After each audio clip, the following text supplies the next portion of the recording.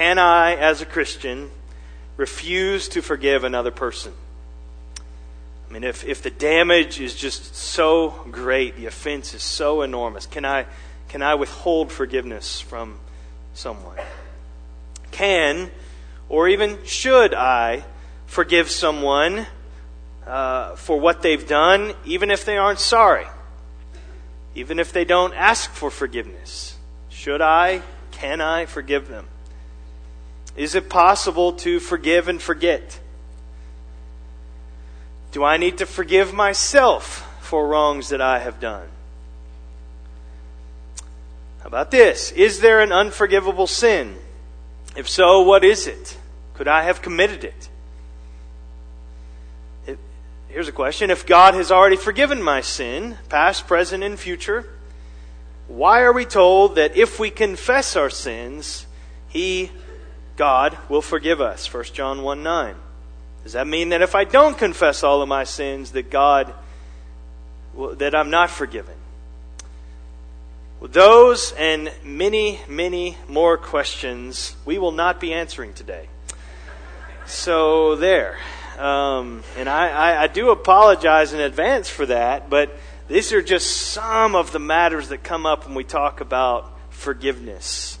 I mean, this matter of forgiveness, we're going to answer a lot of questions today, but those are not, they will be answered indirectly. But that we could do a 13-week series on forgiveness and not exhaust everything that could be said, but instead we're trying to tackle in 1 week forgiveness as part of this 13-week series that we're doing based upon the Apostles' Creed. And so our focus is not going to be on those horizontal aspects of forgiveness today, how forgiveness works between believers and for believers with other people, though what we will be talking about is that vertical orientation of forgiveness that has everything to do with that horizontal aspect, and everything the Bible talks about horizontally is based upon, rooted in our forgiveness from God. But that's not going to be our focus. And we can't answer all the questions there are that we would have about God's forgiveness of us, of the believer. Those unconditional aspects, conditional aspects, like in passages like 1 John 1:9, that will have to be in another time. And so our focus is going to be where the primary focus in Scripture is upon, and that's God's free, unconditional forgiveness of sinners through the atoning death of Jesus Christ. That's where the Bible is most frequently focused. That's what the Apostles' Creed has in mind, and we can be sure of that because it's not answering all the questions and dealing with all of the issues of Christianity, but it's getting to the very core of Christianity, and there's nothing more core to Christianity than this truth of God's forgiveness of us in Christ. And so that's where we're going to focus. So we will confess in just a moment together the Apostles' Creed once more, but this section that we're in, and we will have one more week. Next week we'll be finishing up this study. But today we're in that paragraph within the Creed. I believe in the Holy Spirit, the Holy Catholic Church, the communion of saints, the forgiveness of sins. Simple statement, but profound. Now, everybody who knows anything about Christianity probably associates forgiveness with Jesus Christ and Jesus Christ with forgiveness. There's no shockers there. So when you're singing songs about forgiveness, if you have any exposure to Christianity, you're not like, wow, that's weird. Why are they singing about forgiveness in the same song as Jesus? No, we understand that. Before Jesus was born, the angel said to him, this is going to be his name. He's going to be called Jesus, for he will save his people from their sins. So it's in that realm. And during his public ministry, Jesus made this radical, stunning assertion about himself when he said, the Son of Man has authority on earth to forgive sins. Matthew 9:6. And he exercised that authority. It's recorded for us multiple times in the New Testament, whereas Jesus is forgiving sins, and everybody's going crazy about this. The religious leaders are going nuts. On the night before his death, he makes this incredible assertion that the wine in that cup at the Lord's Supper represented what? His blood of the covenant, which is poured out for many for the forgiveness of sins. Matthew 26:28.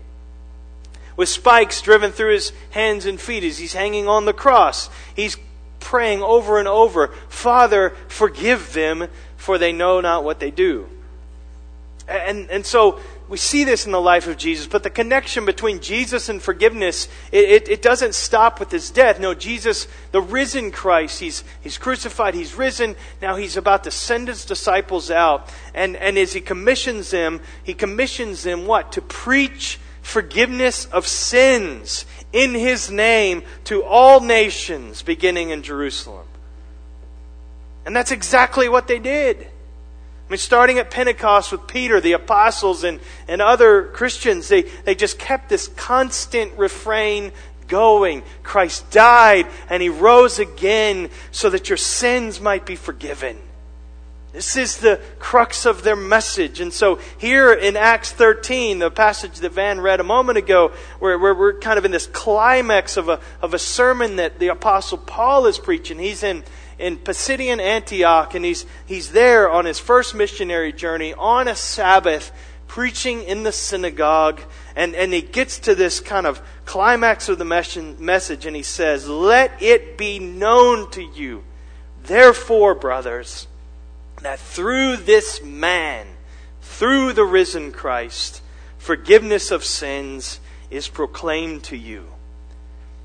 And what Paul proclaimed in that synagogue on that Sabbath day, I stand here and proclaim to you in this room on this Lord's Day, is that through Jesus, forgiveness of sins is proclaimed to you.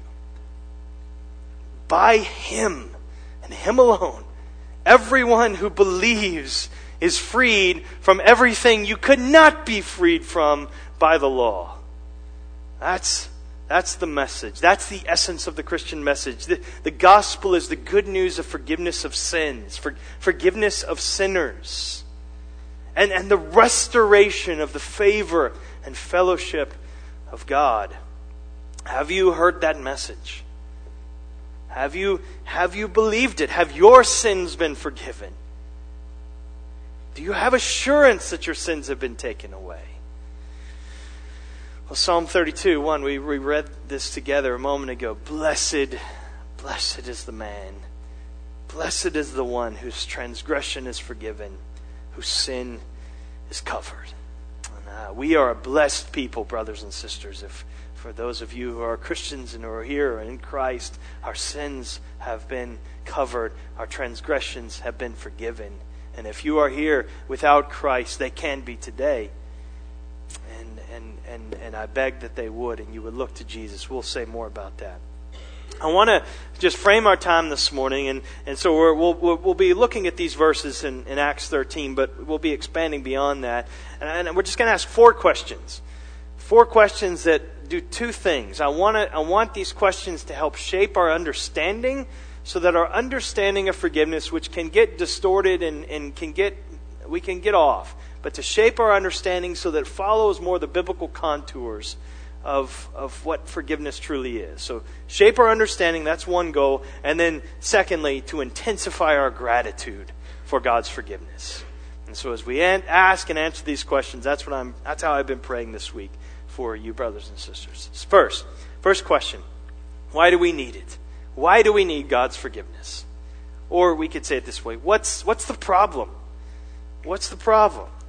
I mean, if you don't get the problem right, if you don't diagnose the problem properly, you're going to easily miss the solution. You're going to be looking to the wrong thing for the cure. I mean, we understand if a patient is diagnosed with indigestion or heartburn while he's having a heart attack, that bottle of Tums you hand him is not really going to do much. And so we understand the importance of understanding the problem. And Scripture makes it crystal clear what the problem is. And every kid who's ever been in a Sunday school class could answer this question probably. And it's what? It's sin. Sin is the problem. And this problem of sin, it began in the garden. Remember, back in Genesis 3, with the first created man and woman. This is where it begins, and sin has wreaked havoc on the world ever since. And so that as Ephesians 2 and so many other passages make crystal clear, we are all now, just by virtue of being born, we are by nature born children of wrath. We are born dead in our trespasses and our sins. And so sin is the problem. Sin is a universal problem. And that's why the work that Jesus came to do has to do with sin. He's dealing with sin. And so what is sin? Let me just give you a solid historic definition of sin. And this is from the Westminster Shorter Catechism, just a series of questions and answers designed to teach basic Bible doctrine. And the 14th question in that catechism is, what is sin? And this is the answer. Sin is any want or any lack of conformity unto or transgression of the law of God. Now that language probably sounds familiar if you know your New Testament. 1 John 3, verse 4. This is mimicking that wording. There we read, everyone who makes a practice of sinning also practices lawlessness. Why? Sin is lawlessness. And so fundamentally, sin is lawlessness. God's law and His laws that are revealed to us in the Scriptures, they tell us what we should do, tell us what we should not do, and the reality is we don't conform to God's law. We transgress God's law. Instead, we do it our way instead of God's way. We reject His way, and so we fall short of God's perfect standard, and that is sin. But it's more than simply lawlessness. The Bible also pictures sin as rebellion. And this is very closely connected to lawlessness. But this is the picture you get there in Genesis 3. Adam and Eve, they rebel against the commandment of God.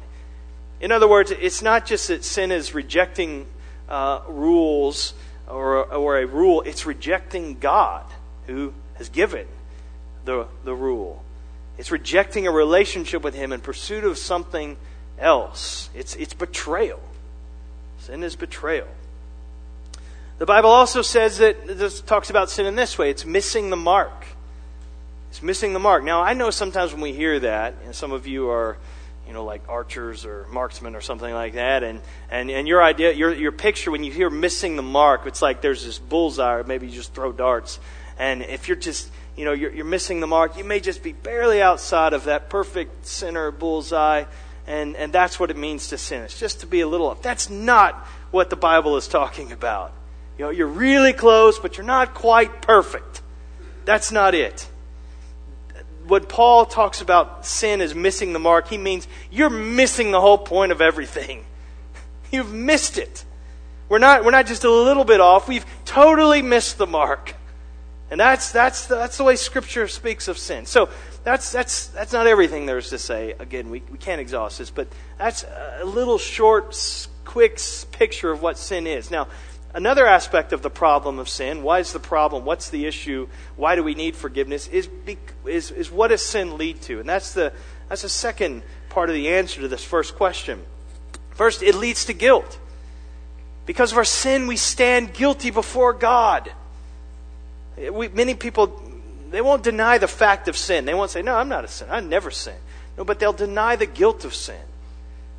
And when we sin, we are guilty before God. We stand under His just judgment. No matter how we feel about our sin, no matter how bad we think it is or how it's not so bad, it doesn't matter. The reality is we are guilty. We are condemned. Not a little guilty, but we're deserving of eternal wrath. It leads to uncleanness. It leads to decay, moral decay. It corrupts us. It corrupts relationships. It corrupts society. It corrupts our bodies. It corrupts our minds. It corrupts everything. Sin corrupts. Sin. What does sin always do? And this is the allure of it, right? It always promises to make our lives better. And as many times as we've sinned, we buy into that lie again. It says that it's going to make things better. It's going to make us happier. It's going to make us more fulfilled. It's going to make us more satisfied. It's going to make things easier. But that's a bold-faced lie. It never betters our lives. It always corrodes. It always corrupts and decays. So it leads to uncleanness. It also dehumanizes us. I know we have a little saying, I don't know where this is original from, and if it's from Shakespeare, just call me a fool or something. I don't know. But to err is human, to forgive divine. That's foolishness. To err is not human. To err is fallen. I mean, God made us. He made us in His image.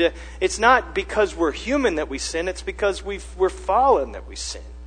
And so you're not more human because you sin. You're actually less human. It's a dehumanizing thing. We will always be human, even when we stand before God right and without sin. We will be more fully human than we've ever been.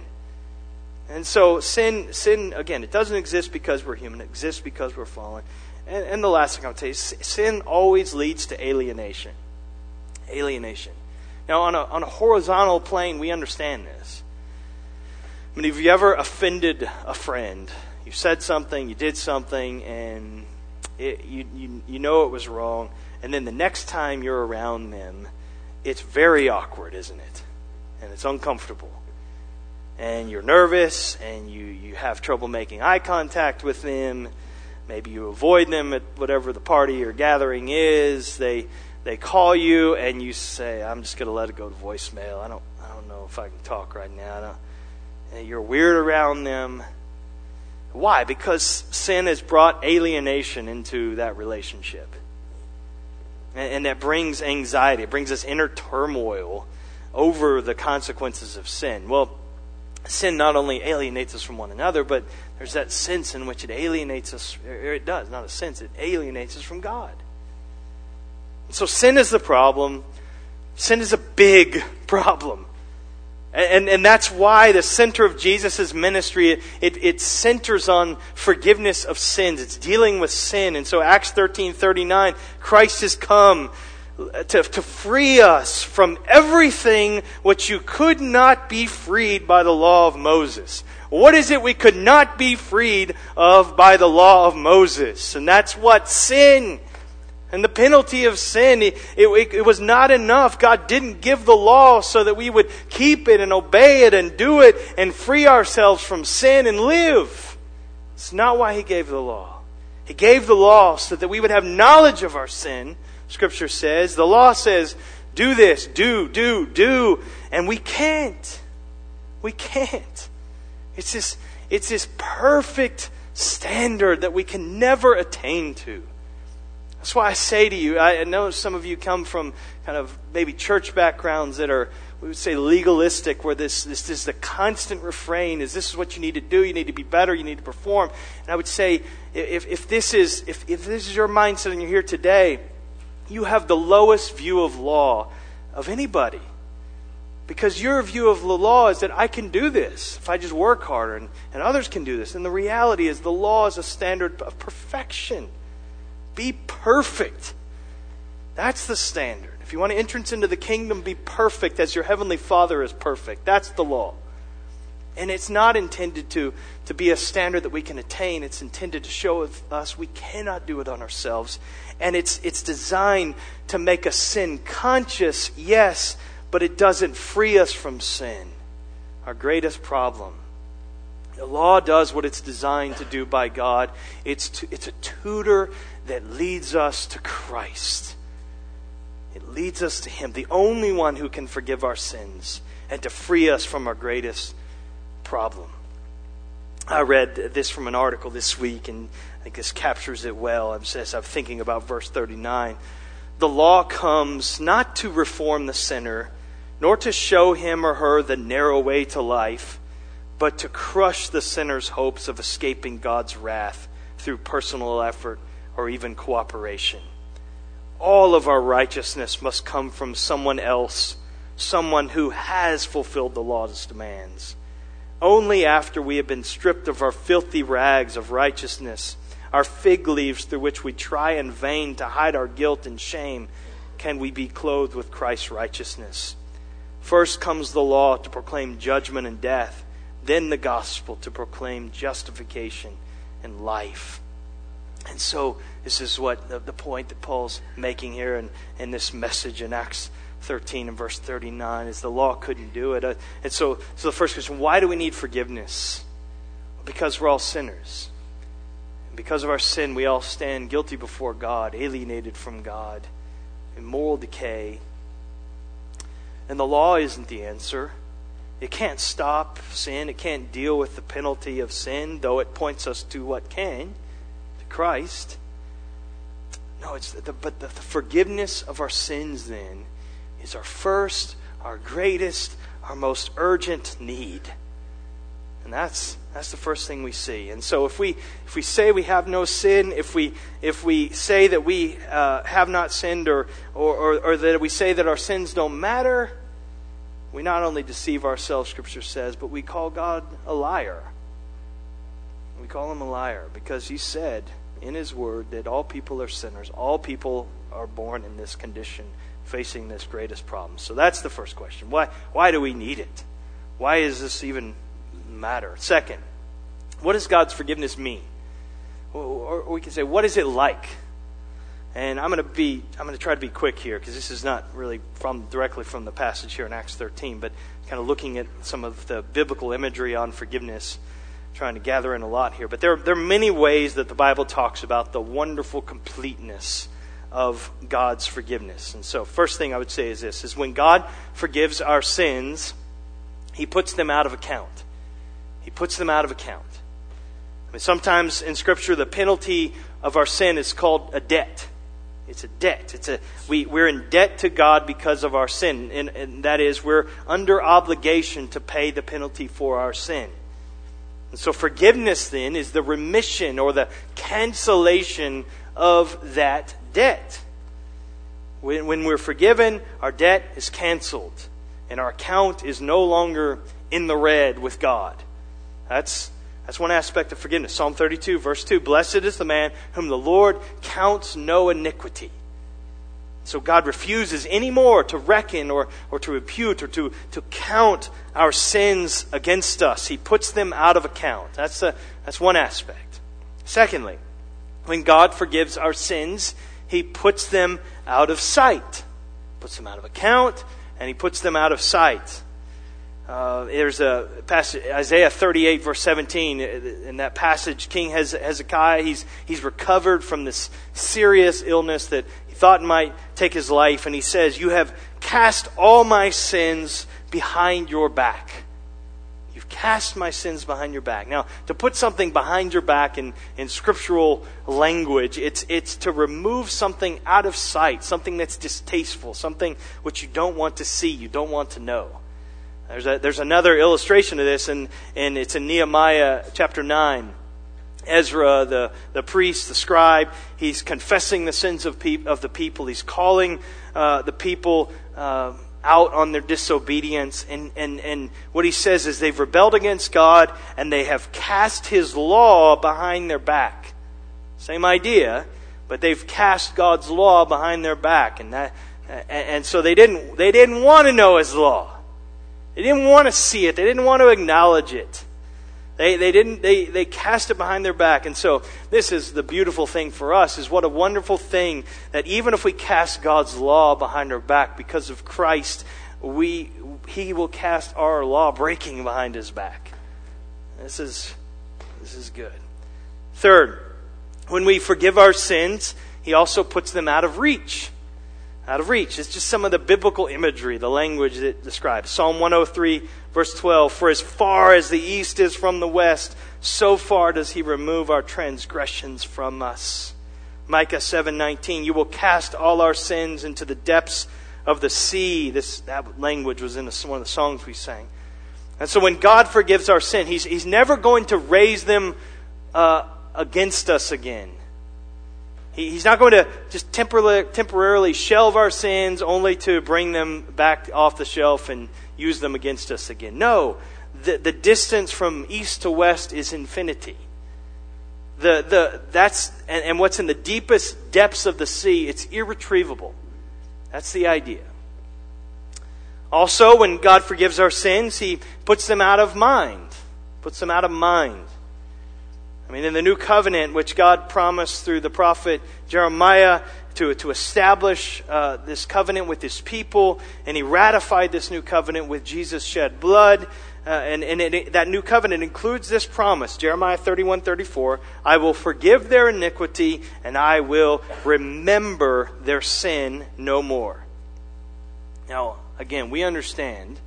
We can say we will forgive each other, and yet we find it hard, and it's impossible to forget the sin, the offense that's been done to us. And so we say things like, let's just bury the hatchet. And, forgive and forget, let's just move on. But what do? We mark the spot where we bury the hatchet with a little rock, so we know where it's at. And the next time something comes up, we know where to go out and dig it up, and we'll bury the hatchet in their head or something like that. But we don't put it out. We don't put it out on the curb to be taken away. We put it there's that weird in kitchen cabinets, so corner cabinets are horrible because you can hardly get anything. But we stick it back in that corner cabinet, the lower bottom cabinet. If we need it, it's there. It's hard. It's not out for everybody to see, but I know where it's at, and I can get to it. That's not that way with God. But isn't that the image we sometimes have? That God is holding it, and He's but I remember. He's the biblical language is God says, I remember it no more. It's not because He's having amnesia. It's God has perfect control of His mind and His memory. So He doesn't bring it up. When He forgives our sin, He banishes them in a sense from His thoughts. He doesn't consider them again. There's something even better. Lastly, when God forgives our sins, He puts them out of commission. He puts them out of commission. It's as if they don't even exist anymore. That's how He regards them. What glorious comfort, brothers and sisters, for you if you have this burdened soul over your sin, over your guilt, over your shame, and you continue to struggle. This is wonderful truth. Hear David's prayer, Psalm 51, verse 1. According to your abundant mercy, blot out my transgressions. Or verse 9. Hide your face from my sins and blot out all my iniquities. Isaiah 43, verse 25. I am He who blots out your transgressions for my own sake, and I will not remember your sins. Or Isaiah 44:22, I have blotted out your transgressions like a cloud and your sins like mist. Now what happens when a cloud is dispersed by the wind? What happens when the mist, when the sun rises? It disappears. It's not visible. It's no longer present. So the ugly, the awful record in the pages of God's book it's erased. It's forgiveness. The slate is wiped clean. The clouds are scattered. The mist is removed. The stain is removed. Isaiah 1:18, though your sins are like scarlet, they shall be as white as snow.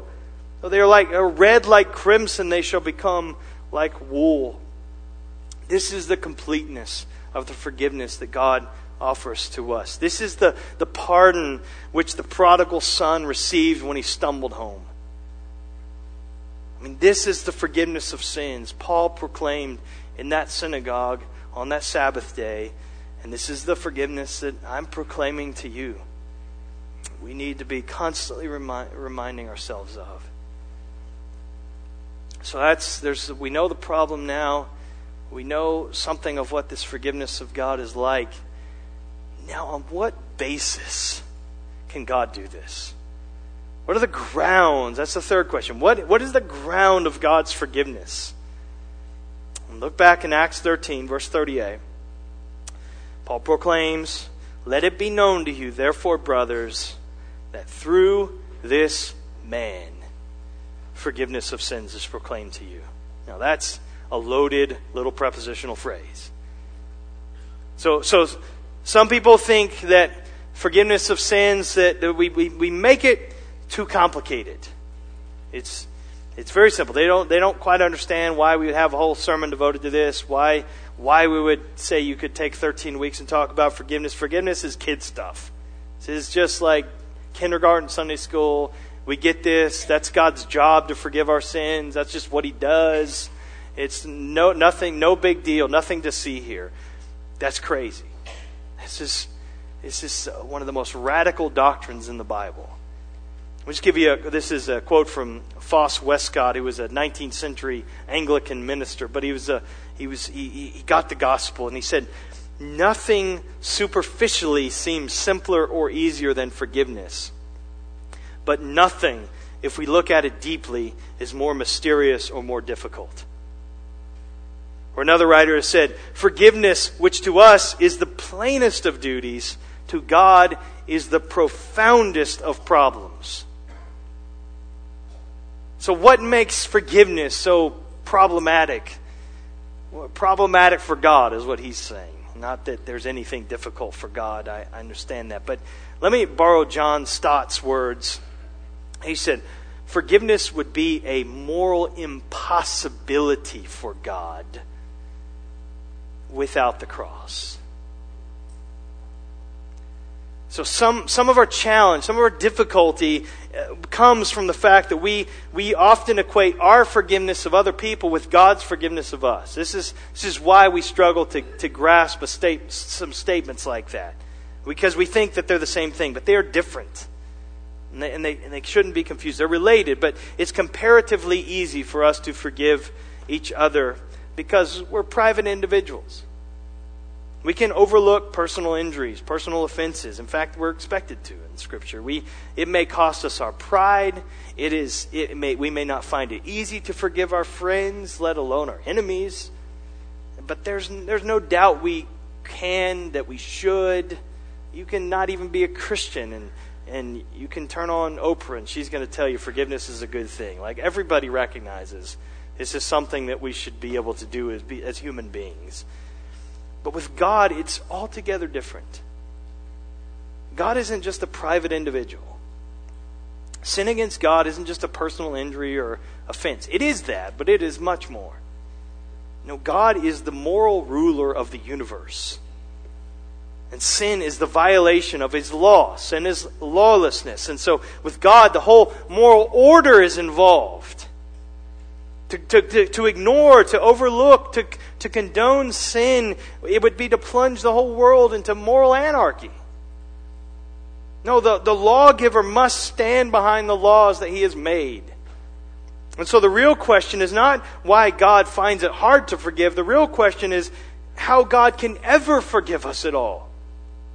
That's the thing that we should be struggling with. For if He has infinite justice, He can't just lightly cancel sin.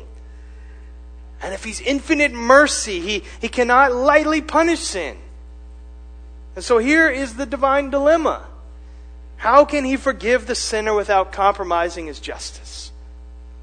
How can He judge the sinner without frustrating His love? How can justice and mercy be reconciled? And the answer, we know, is at the cross. At the cross. It's there at the cross God passed sentence upon sin, and it's there that God bore the sentence Himself. There at the cross God condemned sin in the flesh, and there in the flesh of Jesus He suffered the condemnation of our sin.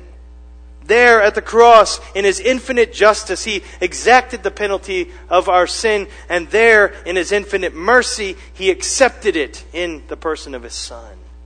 It's the cross. As we look to the cross, we should struggle with this. It's hard to tell what is more emphatic there. Is it that God is righteous and implacable and intolerant of sin? Is that what stands out at the cross? We'd say, yes, that's what stands out. Or is it the burning, inextinguishable compassion He has for sinners? And we say, oh no, that's it. We're struggled to see because both are so clear. The cross is the clearest revelation in all of history of both the wrath of God and the love of God. It's where they meet. For there we see Christ, the Son of God, bearing the sins of the world in our place. The dark clouds of human depravity closing in upon Jesus on the cross until the very light of the Father's countenance is all but gone, and He cries out, my God, why have you forsaken me?" So our sins, they came between the Father and the Son. Our sins, in a sense, as it were, sent Christ to hell. Hell is the consequence of sin, and on the cross, Jesus endured in concentrated form our eternal punishment, so that we might be spared of that consequence forever.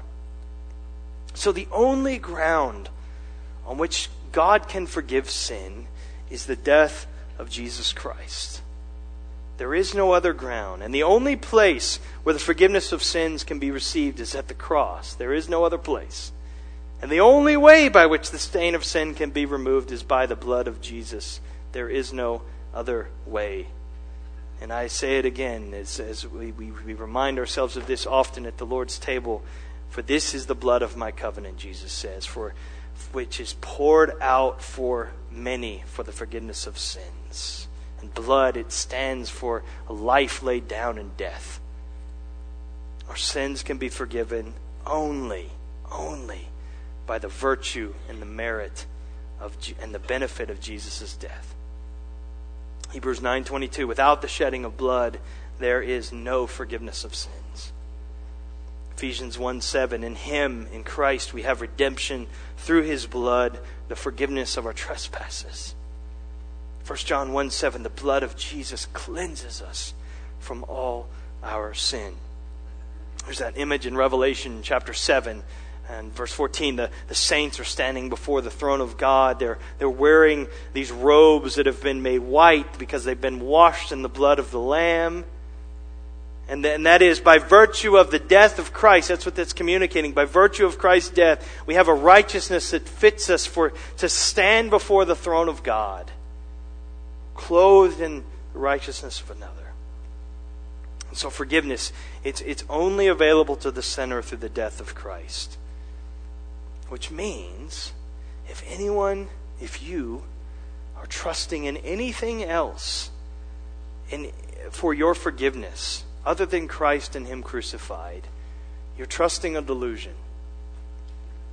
If you're looking for some other refuge from the wrath of God for your sin, looking for something other than the cross of Jesus Christ, you're being deceived. We aren't forgiven because somehow innately we deserve forgiveness. We are not forgiven because our good might outweigh the bad on the scales of performance.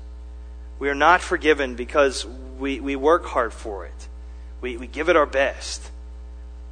We aren't forgiven because of some innate value within us. We aren't forgiven because of vows we make, promises we make to God to change. The only grounds of our forgiveness is the atoning death of Jesus Christ. If anything other than Christ's atonement is the basis for our forgiveness, then we have no reason for assurance or any sense of security. But because Christ's atoning death is the ground of our forgiveness, according to Scripture, we have a security that cannot be shaken. So forgiveness, it's only available to the sinner through the death of Jesus Christ. But here's the wonderful news. Forgiveness is available to the sinner through the death of Jesus Christ, to all who would call upon His name. And so that brings us to the last question. How then do we receive God's forgiveness? How do we receive it? We've seen how wonderfully complete God's forgiveness is. We've seen why we need it and that God offers it. We've seen the grounds for it, the death of Jesus Christ. Now, how can we receive it? And the answer is by faith. It's by faith. Look again at Acts 13, there, verse 38 and 39. Through this man, through Jesus, forgiveness of sins is proclaimed to you, and by Him, everyone who believes is freed from everything from which you could not be freed by the law of Moses. We're accepted, we're forgiven by God by trusting in our righteous substitute, Jesus Christ. We believe in Him. We look away from ourselves. We look to Christ. We look away. We own our sin and guilt, and we look to Christ for grace. We don't make excuses for our sin, and we look to Christ for forgiveness. We look away from our performance, and we look to Christ who finished for us. We don't receive God's forgiveness by our doing, by our performance, by our merit, but by trusting in Christ and what He has done. Have you trusted in Jesus? Do you know this forgiveness of sins? Are you clinging? Are you trusting in something other than Christ? I beg you, I plead with you today. If you've just come in here for the first time, or if you've been coming and yet you have trouble letting go of this sense that I think I can do it. I can do enough. But no, you can't. Trust in Christ. Cry out to Him. Acknowledge that you are a sinner. You stand guilty before God, and your only plea is Jesus and His blood shed for you. The fact that He died in your place. Cry out to Him right now. You can ignore the rest of what I'm saying and talk to God, and then come talk to us. We'd love to rejoice with you that your sins have been forgiven. But even brothers and sisters, as believers, this is what we remind ourselves. This isn't just a message that gets us in the door. This is what the constant refrain. We're continually pointing one another back to this glorious truth. And this is the point. This is the good news. This is the gospel. Christ has done it all. Trust in Him. Rest in Him. It's not forgive to be forgiven. It's forgive because you have been forgiven. That's how it relates horizontally. It's not make promises to God. It's trust in God's promises to you. It's not impress God with your sacrifices for Him. It's let's be impressed by His sacrifice for us together. It's not we come together and we sing and we do these things in the assembly to make God happy with us. No, we sing because God is pleased with us in Christ. It's not get to work. It is finished. And so we try to cope with our sin and guilt, even as believers, by thinking if we just do more, if I just try harder, if I just get up earlier and do more, and pledging to do more, or if I just get me through this, then I'll promise I'll go to church every week next year. It's a great thing to be in church every week, but we try to make some sort of deal with God. You do this for me, God, I'll do that for you. But trying to self-justify, trying to self-atone for our sin, it doesn't work. We must look away from ourselves because what? We're the problem. It's our sin. That's the thing about sin. We have to admit, I'm the problem. And because we're the problem, we don't have the solution inside of us. Our gaze is not to be constantly turned inward. The solution is outside of us. It's Christ. So we're constantly looking away from ourselves into Christ. Let me just quote Martin Luther, the great Protestant reformer. He said, learn to know Christ and Him crucified. He's talking to Christians. Learn to sing to Him and say, Lord Jesus, you are my righteousness. I am your sin. You took on you what was mine, and you set on me what was yours. You became what you were not so that I might become what I was not. What does that say? It's 2 Corinthians 5:21. God made Him, Jesus, who knew no sin, to be sin on our behalf, that we might become the righteousness of God in Him. I mean, do you see that? Do you understand the difference between doing and done? You don't have to try and earn it anymore. Jesus has earned it for you, and He has never failed. You don't have to do anything to make yourself more acceptable before God. Jesus has made you acceptable by what He has done. There's nothing you need to fix because the truth is you can't fix it. So give up the exhausting and the futile effort trying to justify yourself before God. And just drop out of the rat race. When you're busy trying to do something, trying to bring something, trying to change something, trying to offer something, God is gracious in moments like this to stop us and say, you can't. I can. I have. It is finished. Trust me. Now, from that place, as Jesus would say to the woman, go and sin no more. That's where our obedience comes from. That's where our delight in the law of the Lord comes from. It's from that place of saying, I can't do it, but you can, you have, you've completed it, I'm forgiven. Now, Lord, I want to please you. So we say together, I believe in the forgiveness of sins. When we say, I believe in the forgiveness of sin, we mean that our glorious God, at the cost of His own Son's life on the cross, has purchased for us a just forgiveness of sin that we appropriate by believing in His Son. That's what we're saying. Looking away from ourselves, outside of ourselves, looking to Him, to Christ. May God give us the ability both to see our sin and to see our Savior. Let's pray. Lord, we acknowledge very openly to You that we are sinners. Not just as a category, not as a principle, but we are real, active, sinful sinners. And we often work very hard not to acknowledge that openly because it's embarrassing and it's humiliating. But oh God, it is the first step to glory, because it's only when we see our need that our eyes can be fixed upon its remedy. So show us our need. Show us that the remedy is not inside of us. Show us the Savior. Show us Christ's perfection.